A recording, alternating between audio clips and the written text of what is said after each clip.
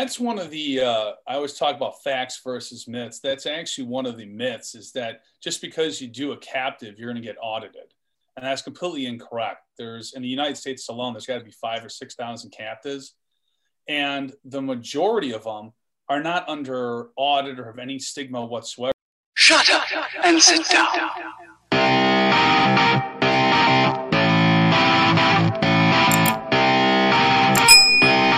Hey guys, welcome to another episode of Wall Street Meet. Today we're talking about captives and the tax advantages and risk reduction that comes with them.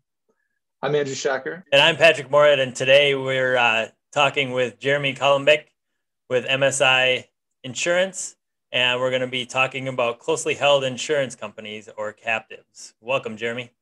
But yeah, I wanted John because I wanted to obviously hit all the high points of captives, and kind of before we get into the nuts and bolts, I want to talk about the stigma that's associated with captives and why when the first thing out of your mouth, people think that they're going to get audited, or, you know, their CPA tells them that they shouldn't be doing captives. So if we can maybe start with that, and then after that, kind of get into the nuts and bolts, because I know we lose people after the first 10 seconds. So I want to get that out of the way to try and hook people.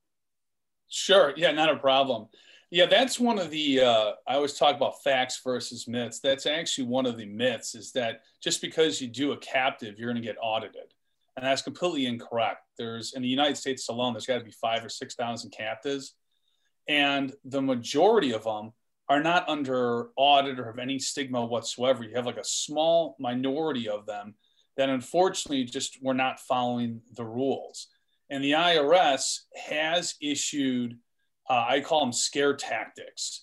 And what I mean by that is they issue the notice of the 2016-66, which, by the way, is getting heard by the Supreme Court in December of this year. And that may get overturned, by the way.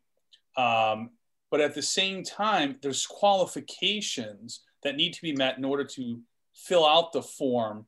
It's called 8886, which applies with the notice 2016-66. It's just called the transaction of interest. And just because you fill out the form doesn't mean that it's bad. It's just that, unfortunately, over the last few years, there's been a couple court cases that the IRS has won, and they've been using these to basically scare people into doing captives. And the court cases that they've won, really nobody in the industry really thought that these people should have been in the captive. You could have called it a captive, you could have called it a charity, you can call it anything you want. They were setting up basically a tax shelter, and that's not what an insurance company is.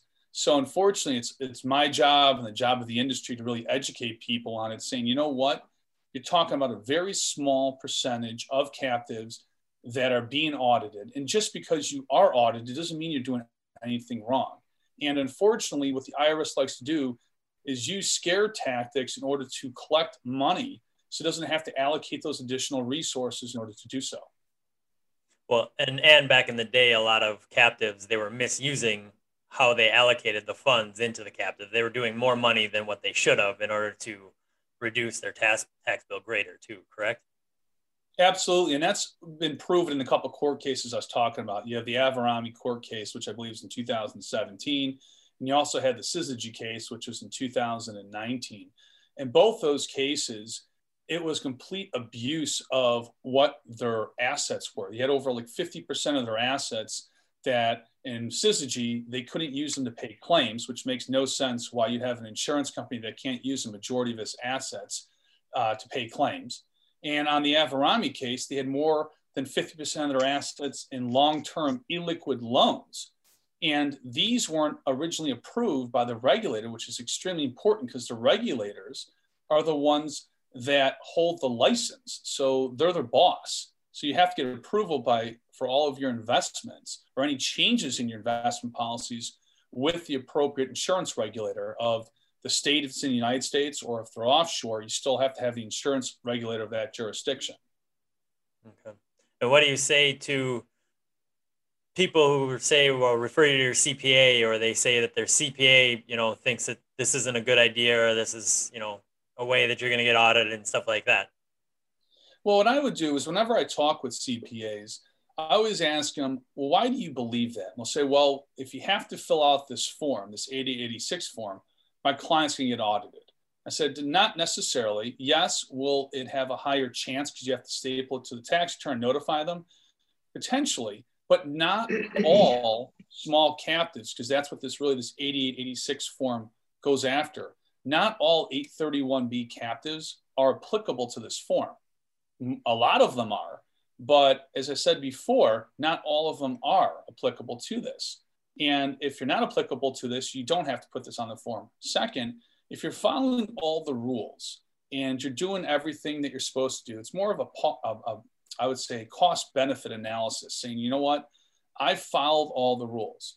And if I do get audited, I'm very confident that once they do audit me, that I'll be fine with this. And some people who are not comfortable with this, then maybe should not think about doing a captive at this time, because it's not for everybody.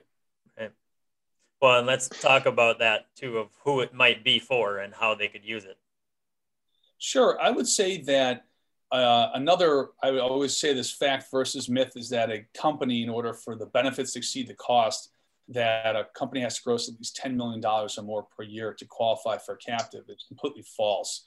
There's so many different benefits and structures, and even offer structures. People make hybrids of structures. And I would tell you that a business owner that's profitable, that grosses 1 million or more per year gross revenues, potentially can qualify for a captive where the benefits exceed the cost. Because captives offer, I always talk about 5 main benefits. So you have the profit center, which are just the underwriting profits, okay? So no longer when people and businesses are paying premiums to commercial carriers, those commercial carriers keep the underwriting profits. Well, imagine being on both sides now of the equation, right? Now you get an insurance expense because you're buying property and casualty insurance policies, but now you're buying it through an insurance company that you own. So now that you get to keep those underwriting profits, unlike a third-party commercial carrier.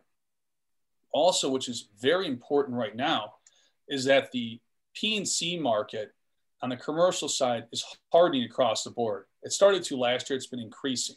You pretty much have been seeing rates across the board, doesn't matter what coverage you have, are going up anywhere from 10 to 100%, which is crazy. So you have a hardening of the commercial market. So people now are turning to captive solutions because they're like, well, wait a minute. Why should I pay the third-party commercial carrier when I can just open up my own insurance company, have an actuarial done, because that's very important, is you have to have an actuary assess what the cost of the coverage is. It goes back to, Patrick, what you were saying before about the dartboard method, where some of these ones with the Avaram, the Syzygies ones, where they didn't really have a pricing strategy. They basically just asked their clients, how much do you want to save in taxes? Great, we're going to issue you a policy. So you obviously don't want to do that. The next thing I always talk about is better management of risk, which is just plugging exclusions or gaps in commercial insurance policies, which again is very relevant right now. And one of the biggest exclusions that we're seeing across the board is the pandemic exclusions. We've had a lot of our clients, potential clients, come to us saying, you know what? We thought we were covered with these business interruption policies. And then we got a notice from our commercial carrier in the mail that says, don't even submit a claim in because you're declined, because we have pandemic exclusions, which most of the commercial carriers have pandemic exclusion policies. They did not price those into their policies. So you have a lot of business owners that did not have a captive solution going out of business, where we have clients come to us asking to buy a pandemic exclusion, which we're happy to oblige to. And that's been very popular this year. I have a client actually that he has a captive, but then he also still had the business insurance, and he didn't apply or didn't activate that feature in the captive because he thought he had the coverage on his business insurance. Well, he tried to file a claim, and come to find out his business insurance didn't cover it. So he switched over his captive policy so that next year it has that feature on it. And that's and we've heard that story a number of times. Is think about it. How many people really read their insurance policies? It's not the most exciting stuff to look at. You might have 60 pages and it's really boring stuff. So now people are looking into it. And also a lot of times people's agents might not even always know all these different exclusions. They might have a general idea, but a lot of agents might not read through all the exclusions on them. So you're obviously, that comes to my next one, which is just the increased risk awareness, which is just the education factor, which is educating our clients, potential clients, on risks they were not aware of. And even if they were aware of the risk, they might not have been aware of the severity. And then the final one, obviously, is tax benefits. Yes, there are tax benefits, but I mentioned it the last. They're amongst many other benefits of a captive. And as long as a client is buying a captive for risk purposes, that also, yes, can have a tax benefit, and they're doing it the right way with actuarials and underwriting and everything else, they should be fine. So when the client goes about setting up a captive, obviously your company does most of the legwork on the back end, but it's pretty much just like setting up any other corporate insurance policy, correct? Well, it's a lot similar. And then there's obviously you have to form the own insurance company. You know, our office has enough people on staff where we can form them with our lawyers and our insurance lawyers and everybody else in-house. But a lot of firms will do that and they'll hire outside counsels to do that. But you really do want to have, in my opinion, an outside, obviously, actuarial firm. You could have somebody in-house to kind of look it over, but you do want an outside actuarial firm to do feasibility studies, which is whenever you're forming an insurance company, you have to know what an adverse and expected scenario is for claims ratios and expected risk, just like any insurance company. Hey, I want to form this insurance company. I'm going to take an X amount of premiums. Here are my expenses. Am I profitable enough? Which means is there enough capital and potential surplus to cover, max claims that occur, and that will probably potentially occur because you're a licensed insurance company. But I'd say once you form it, I would say the process of getting the coverage is very similar to commercial carrier, right? You have to fill out, we call them risk assessment forms, to think out those great, lovely risk questionnaires that are extremely boring to people where, hey, I want to choose these certain coverages, and you have to fill out the information. You obviously will get that information along with, if you have any other commercial insurance policies, or if you want any type of policy tailored, you get that information obviously into the manager who will review it, will then send this information on to their actuary as well as the underwriter. And then on that form, you'll usually have a budget premium that the person wants to spend. So what happens is after that number's commuted based off of all these different policies, then it's sent back, obviously, the client says, you know what, your policies are going to cost X amount of dollars. And here's what they're going to cost based off of the limits you want, based off of your industry. And let's say it's above what their budget premium is. And the client has a decision. They can say, you know what, I want to pay the extra premium. Or, hey, you know what, I still want to stick with that budget. What if I cut down some of my limits or cut down some of my coverages? And once that's agreed to, then the client can then buy in the policies with the premium, and then the policies then would be issued. Okay. And what happens at the end of 5 years? Because that seems to be the magical time frame of these things.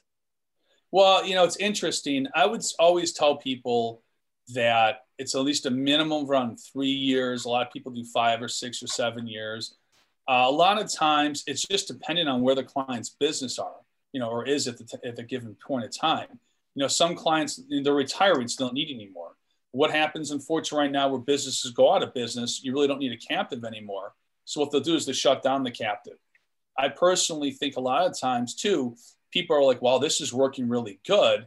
What if I get out of the captive and I get the money? What, is that really mine? And it's like, yes, you're just shutting down the insurance company. You own the insurance company. These are your underwriting profits. You can do whatever you want with them. So a lot of people shut down the captives, maybe because they need the extra money. But at the same time, if the captive has sufficient surplus over the years, the regulators, which basically means the Department of Insurance, they've been pretty good about allocating some, 10 or 15 or 20% of the assets to maybe more aggressive types of investments versus the normal stocks, bonds, and maybe potential real estate. Okay. Guys, can we back it up a little bit for the more novice folks like myself? Captives in this example, when is it best to utilize and incorporate, if that's the right word, incorporate, to start a captive? Is it when I have a business and I run in parallel to those go to parallel together, or is it I have my personal wealth and then I have a captive? What's the use case here? Well, I think there's a couple of uses. So, you might have somebody that says, you know what, it's a hardening commercial market right now. I need the coverage. I'm getting, my rates about to go up to 100%. What are my alternatives? So then you have the property and casualty broker said, you know what, let's look at a captive alternative for you. Okay, so that's one big alternative. Some business owners said, you know what, I'm doing very well in the market, and I need something else. I'm looking for a benefit. You know, yeah, I got some risk association. I like to have some type of benefit that helps with my risk. Maybe I have some type of tax benefit or something of that nature. So you get those conversations with people.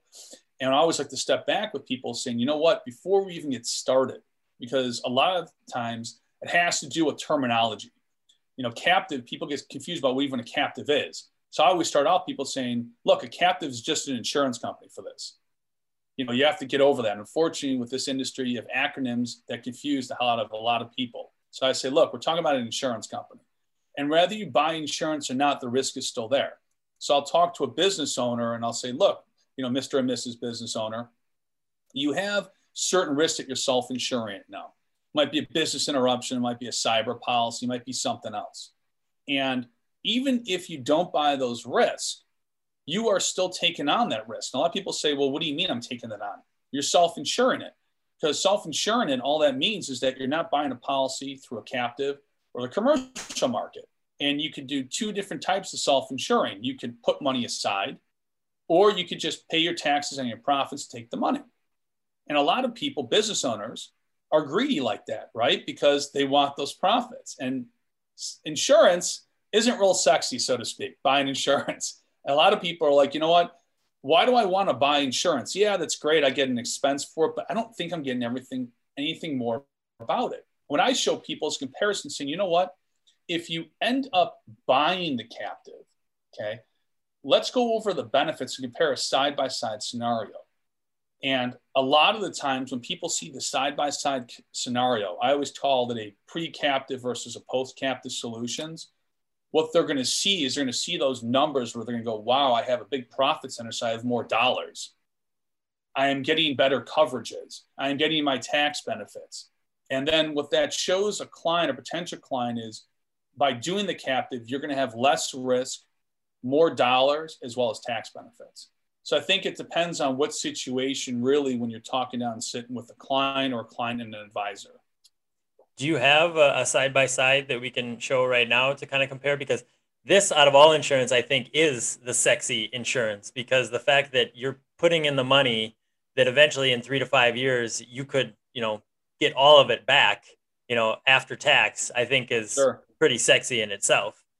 I mean, we definitely, let me see if I can pull one up here. What about this? Do you see this now? Yep. There it is.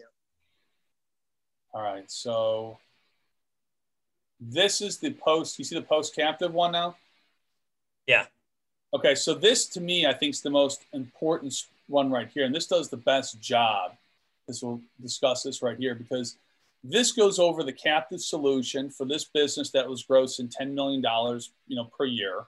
And they were doing pretty well, right? They have business income of $1 million. And if they didn't do a captive solution, the business has their certain risks with their commercial insurance policies, the property, general liability, professional liability, and workers' comp.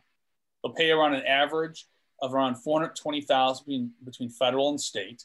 Obviously, in California, this will be a lot higher, but this is an average between federal and state across the states. This will leave the total dollars with $580,000. Now, if I end up doing the captive solution, as you can tell right here, the business income will drop by $500,000 because this business decided to put $500,000 as their budget premium to captive solutions. And this helped reduce down their commercial insurance premiums. And it also got them additional coverages. You can tell right here, it says risk insured with captive insurance policies, as I was discussing before. So they have some cyber risks, some directors and officers, business interruptions. And these types of policies will have less exclusions, okay, and gaps than the commercial policies do, because that's one of the great benefits of a captive is you can tailor the policies a lot better than a commercial type of policy. So what that does is by dropping the business income from $500,000, well, now you're dropping on the taxes down because there's less business income to be taxed on. But the difference here is now this business owner or business owners gets to keep the profit center after expenses with the captive. So on 500,000, there's 452,500 left over in this example, which means the total dollars is 742,500 versus the 580,000 if they did not do the captive solution. So I always tell my clients now is, well, here you go. Look, based off of this solution, you now have this profit center where you have more dollars. You have less risk because you have now more risk covered in your captive insurance policies. You're not self-insuring that with dollars that you would use for your, from your business to siphon off the profits, or taking money that you've already paid taxes on and putting money back into that. It's not really efficient. You have your increased risk awareness, right, which is your education by going through this whole type of scenario. So I think this is usually a really powerful slide that a lot of clients like in a bigger picture, because they'd say, you know what, I could see this now. Yeah, here are my 5 main benefits. Here's my profit center. And now clients can see that they have this less risk, more dollars, as well as the tax benefits. What is the profit center expenses for captive? Go expand a little more on where that number Sure. Comes from. Yeah, profit, you know, the captive expenses, there's always what's called a seeding fee. And all that is a fancy term for kind of pooling the risk. All right, you can't just insure your own risk, or you don't meet risk shifting or misdistribution purposes for the IRS. So generally captives, especially smaller ones, will pool their risk in what's called an insurance risk pool, which is a way of gathering unrelated business owners together in order to meet that requirement. So there are fees included in that. There's a management fee included, right? You need insurance managers to run the insurance company, right? They need to have actuaries, auditors, underwriters, claim specialists on there. You have includes audit fees, because virtually every domicile that I'm aware of generally wants to have a certified audit done annually, which I think is a very good thing to have for shareholders. And you also have to add in their premium tax, you know, or a type of fee. A domicile will charge a fee per year or some type of premium tax per year, because that's how the domiciles make their money. Application fees or premium taxes, or actually even both of them potentially. And then as well as there's claims in there. And a lot of people like insurance pools because it's a rule of large numbers. If you have 100 or 200 or 300 people splitting, let's say $100,000, it's a lot less than 10 people splitting it. Okay, but that's still not making sense. So you spend $500,000 on the captive, and then you got to pay out $200,000 of taxes. So right there, you got money out the door of going $710,000. Right. So here's what happens. You have the $1 million, you have the 500,000 captive solution, this model. The remaining business income, right, is 500,000. Goes from $1 million now to 500. The taxes will drop, right, because there's less business income. The number under here is really 290, right? 500 minus 210 is 290. 290 plus the profit center. Right. So that's the money sitting in your insurance account. That's exactly. Right? Okay. That's exactly correct.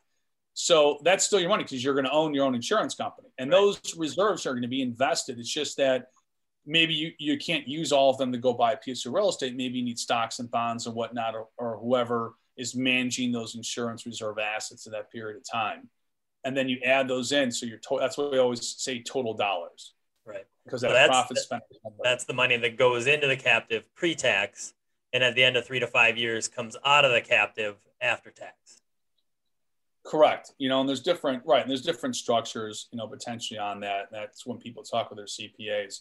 But yeah, generally the money comes out of it after tax, usually at long-term capital gains. I wanted to ask about kind of setting up costs, time frame to set it up. What is needed? What are some jurisdictions where they're set up out of? Is this on a state basis? Are there certain states where it's better to incorporate a captive? Am I even using the terminology right? Is it something that's incorporated? I mean, how does setup look? What is the cost, and what is the timeline? Sure. So yeah, you are using the appropriate terminology, which is good. Nice. So yeah, setting up a captive in the jurisdictions, that's a great question. You know, it depends on, I would say, what size of captive. So I always tell people about over 90% about Fortune 500 companies have a captive, right? So if you have let's say a Coca-Cola, a lot of them will see it set up in Vermont. Vermont's known for the bigger captives, but not really known for the smaller insurance captives, which are the 831B election type of U.S. captives. A lot of those will get set up in North Carolina, Tennessee, South Carolina, have been more active on the small insurance companies. But I would say it really depends on the captive manager generally has a good relationship with certain domiciles, and also where the client's located comes into play as well. So a captive can get formed probably, depending on the domicile, anywhere between 4 to 6 weeks if everything's in order. A lot of times it can get done quicker depending on the captive manager, the structure they're trying to do. If at the end of the year, a lot of the domiciles want to get their numbers up. So what they'll do is they will try to speed it up, saying, you know what, get us all this information, and they hire some more people because obviously every domicile wants to get more captives at the end of the year. It's good marketing and it's more money for them for the following year. Okay, I see. So it depends on several factors, like you just said, like the business, the manager, and everything. Okay, so there's not like a set in stone template, as I understand. No, generally managers work with certain domiciles that they deem to have a really good relationship with.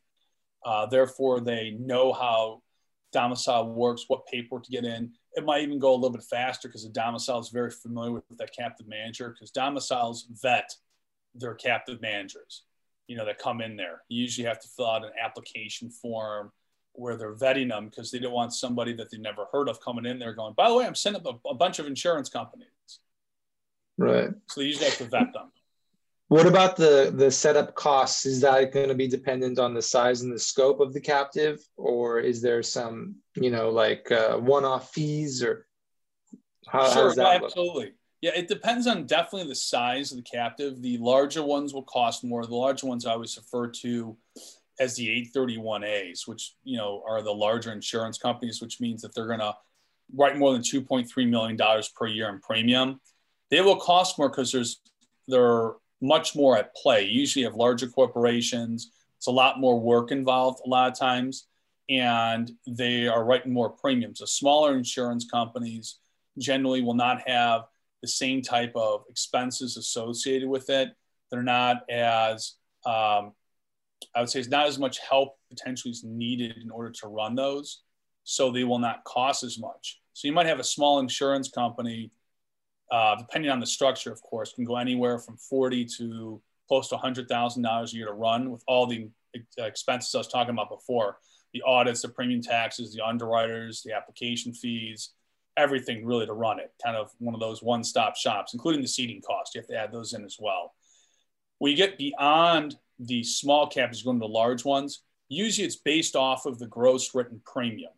So let's say a company's writing $5 million gross. The managers might charge anywhere from 2.5% to 7% or more of the gross written premium to run it, but then they'll take into account all those expenses, the actuaries, the underwriters.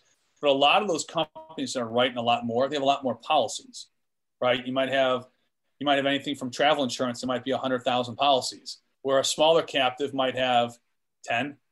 So you need a different amount of staff in order to handle that, and those obviously have bigger costs. Plus, larger insurance companies a lot of times will have what we call rated paper, which means that you have more filings to do with the state than, for instance, a small insurance company that might have different policies, might not have the same filings with all the different states. And the form, what is it, Form 8103? Is that what you're saying?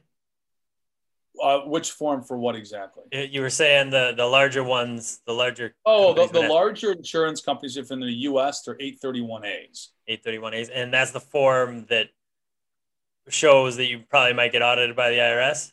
No, the IRS form is an 8886. So so what happens is you have the notice 2016-66, and in order to comply with that notice, you have to fill out the form. This only, by the way, has to do with U.S. tax captives. So if a captive is not a U.S. tax captive, this notice, obviously, because it's not under the United States, does not apply. But it's a form 8886 is what has to get filled out by the owner of the captive, as well as the captive. and the businesses that are insuring through the captive, if the form is applicable, though. So this will work for income generated outside the U.S. You can do the same type of strategy? So, correct. So if you're outside the U.S. and you do not have your captive taxed as U.S. captive, this notice does not apply. But then you bring into account that you might have what's called a controlled foreign corp, and then you therefore might have some taxation if you're a U.S. citizen that you have to file. On returns. I think it's called a Schedule F, I believe it is. Okay. Subpart F, I believe. There it is, Subpart F. See, I've had so many things to talk about. That's actually correct. I said schedule, I meant subpart. Even I make mistakes now and then. Well, there's only one F, I think. So there is only one F, right? So. And the last thing I want to touch on is, because we didn't really dive into it, you kind of mentioned it, the fact of it's not just your money going into this captive. You're risk averse in the fact that you're spreading out with hundreds of other people in one captive, so that if somebody files a claim, it's not really going to hit everybody's, your account that drastically. Correct? That's correct. I mean, especially in the small insurance companies, it's mostly what's called an insurance risk pool. So it's based off of a pro rata share. So for instance, Patrick, if your premium was 500,000, my premium was $1 million, and Andrew's was $2 million, Andrew would have the most amount of risk because there's more premium in there. So if we all file a claim, we'd have a little bit less because our pro rata share is less than what Andrew put in. Right. But yes, it's a collective where you have to have unrelated business owners come together to meet the risk shifting and risk distribution rules of the IRS, because you can't just insure yourself unless you have enough technically brother sister entities to make up a risk shifting risk distribution. But that's more common on the larger corporations, not generally on the profitable small business owners. This is a really interesting conversation. I feel like we could talk about this for a while. I could do this for hours. I might put people to sleep, by the way, but like I said, this is the sexy version of insurance. There's nothing sleepy to get about when talking about saving money. No way. Yeah, well, exactly. When people's ears perk up, especially in the year, saying, what are these benefits again? What can I get done? And it is popular, yes, at the end of the year, but we always like to get people educated about what exactly they're getting into and the benefits and the downside, because it's you're taking out a portion of the risk, right? And you're getting those profits. So people have to understand that you're buying into an insurance company. So when you have claims come in, it's an insurance company. It's factoring your premiums, but you are going to be paying out claims, especially if you're in a good sized risk pool every year.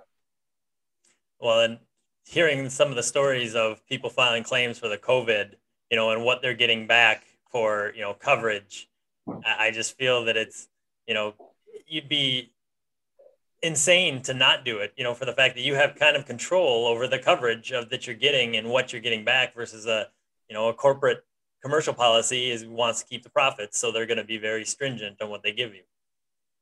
Absolutely. And the Wall Street Journal actually this year, I believe it was in March, came up with a great article about how captives are really helping save. I think they're just talking about the U.S., but really saving the U.S. with business owners, because people were filing claims, and because they didn't have those exclusions in their policies, that they were getting paid, and this helped save the business owners. I know from our clients, we had a bunch of claims this year. And again, that's what captives were there to form. They're helping save a lot of business owners, and that's why people were paying those premiums. It's a win-win. Absolutely. Well, appreciate you taking the time and talking about this with us. Absolutely, guys. Happy to help. Hope you guys have a great holiday. Yeah, you as you well. You too. Stay safe. Thanks, guys. Thank you too. Bye-bye. Bye-bye. Bye-bye.